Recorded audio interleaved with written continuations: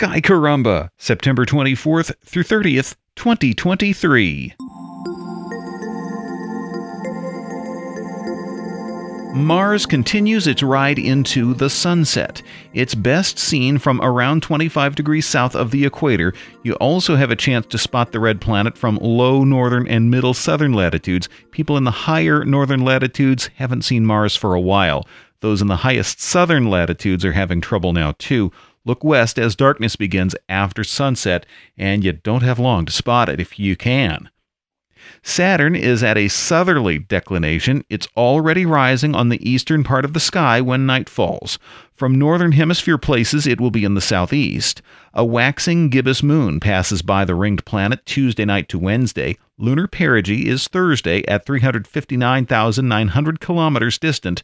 The moon is full on Friday and crossing the equator going north.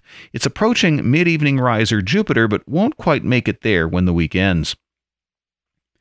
Mid-morning riser Venus is moving eastward between Cancer and Leo this week. About a third of the way into October, Venus will pass by the bright star Regulus. Mercury is below Leo and moving eastward in the dawn.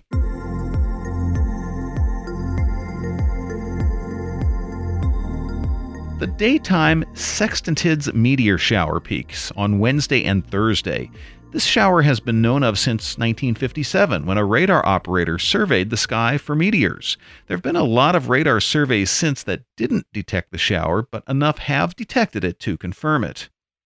Some people are puzzled to learn that there is such a thing as a daytime meteor shower. After all, you see meteors at night. Well, the Earth's atmosphere is always striking granules from space at all angles and approaches. There's nothing that keeps them from hitting the daytime side. It's just that the daylight keeps us from seeing them in the daytime. What puzzles me is why this is thought of as a daytime shower. The constellation Sextans, for which it's named because that's where it originates, is rising already at dawn. Observers are reporting sometimes seeing sextantids when it's still dark. Maybe it's called a daytime shower because the radiant point is up for most of the day and very little of the night. If you're a ham radio operator or a radio DXer, you might like listening to the meteor shower. Well, not the meteor shower itself, but meteors ionize their trails in the sky, and those ions, just like the ones in the ionosphere, reflect radio signals from hundreds of miles away. So just for a few seconds or a few minutes, you might hear a distant signal that wasn't there before.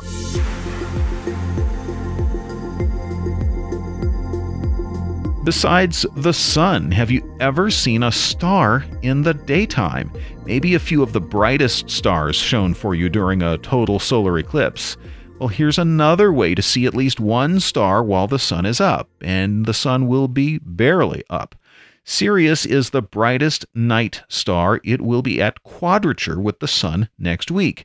That means it'll be a quarter of the way around the celestial dome from the sun. That's halfway across the sky overhead. Right as the sun rises on October 5th, the dog star will cross the meridian.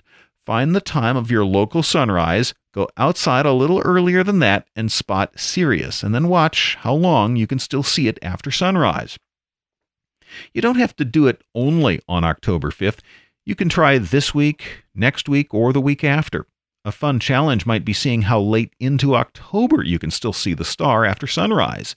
You might find that Sirius blinks in and out of view. Keeping track of where it is might be easier if you stand somewhere where you can look at it right over a treetop, a chimney, a telephone pole, or anything else that doesn't move.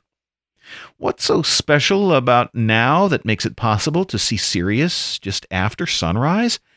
At morning quadrature, the star's highest in the sky at sunrise and shining through the least atmosphere.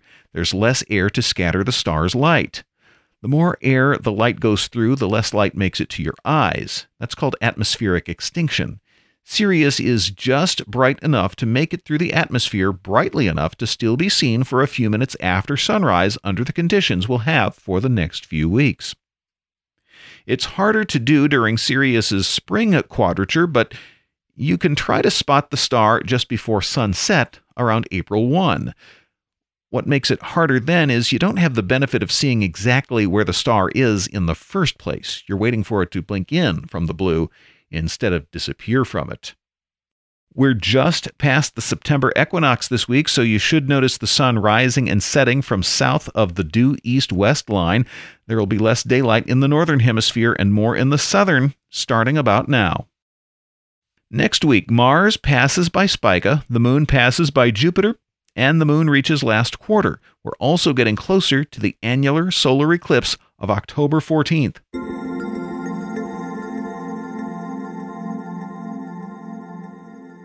Sky Caramba!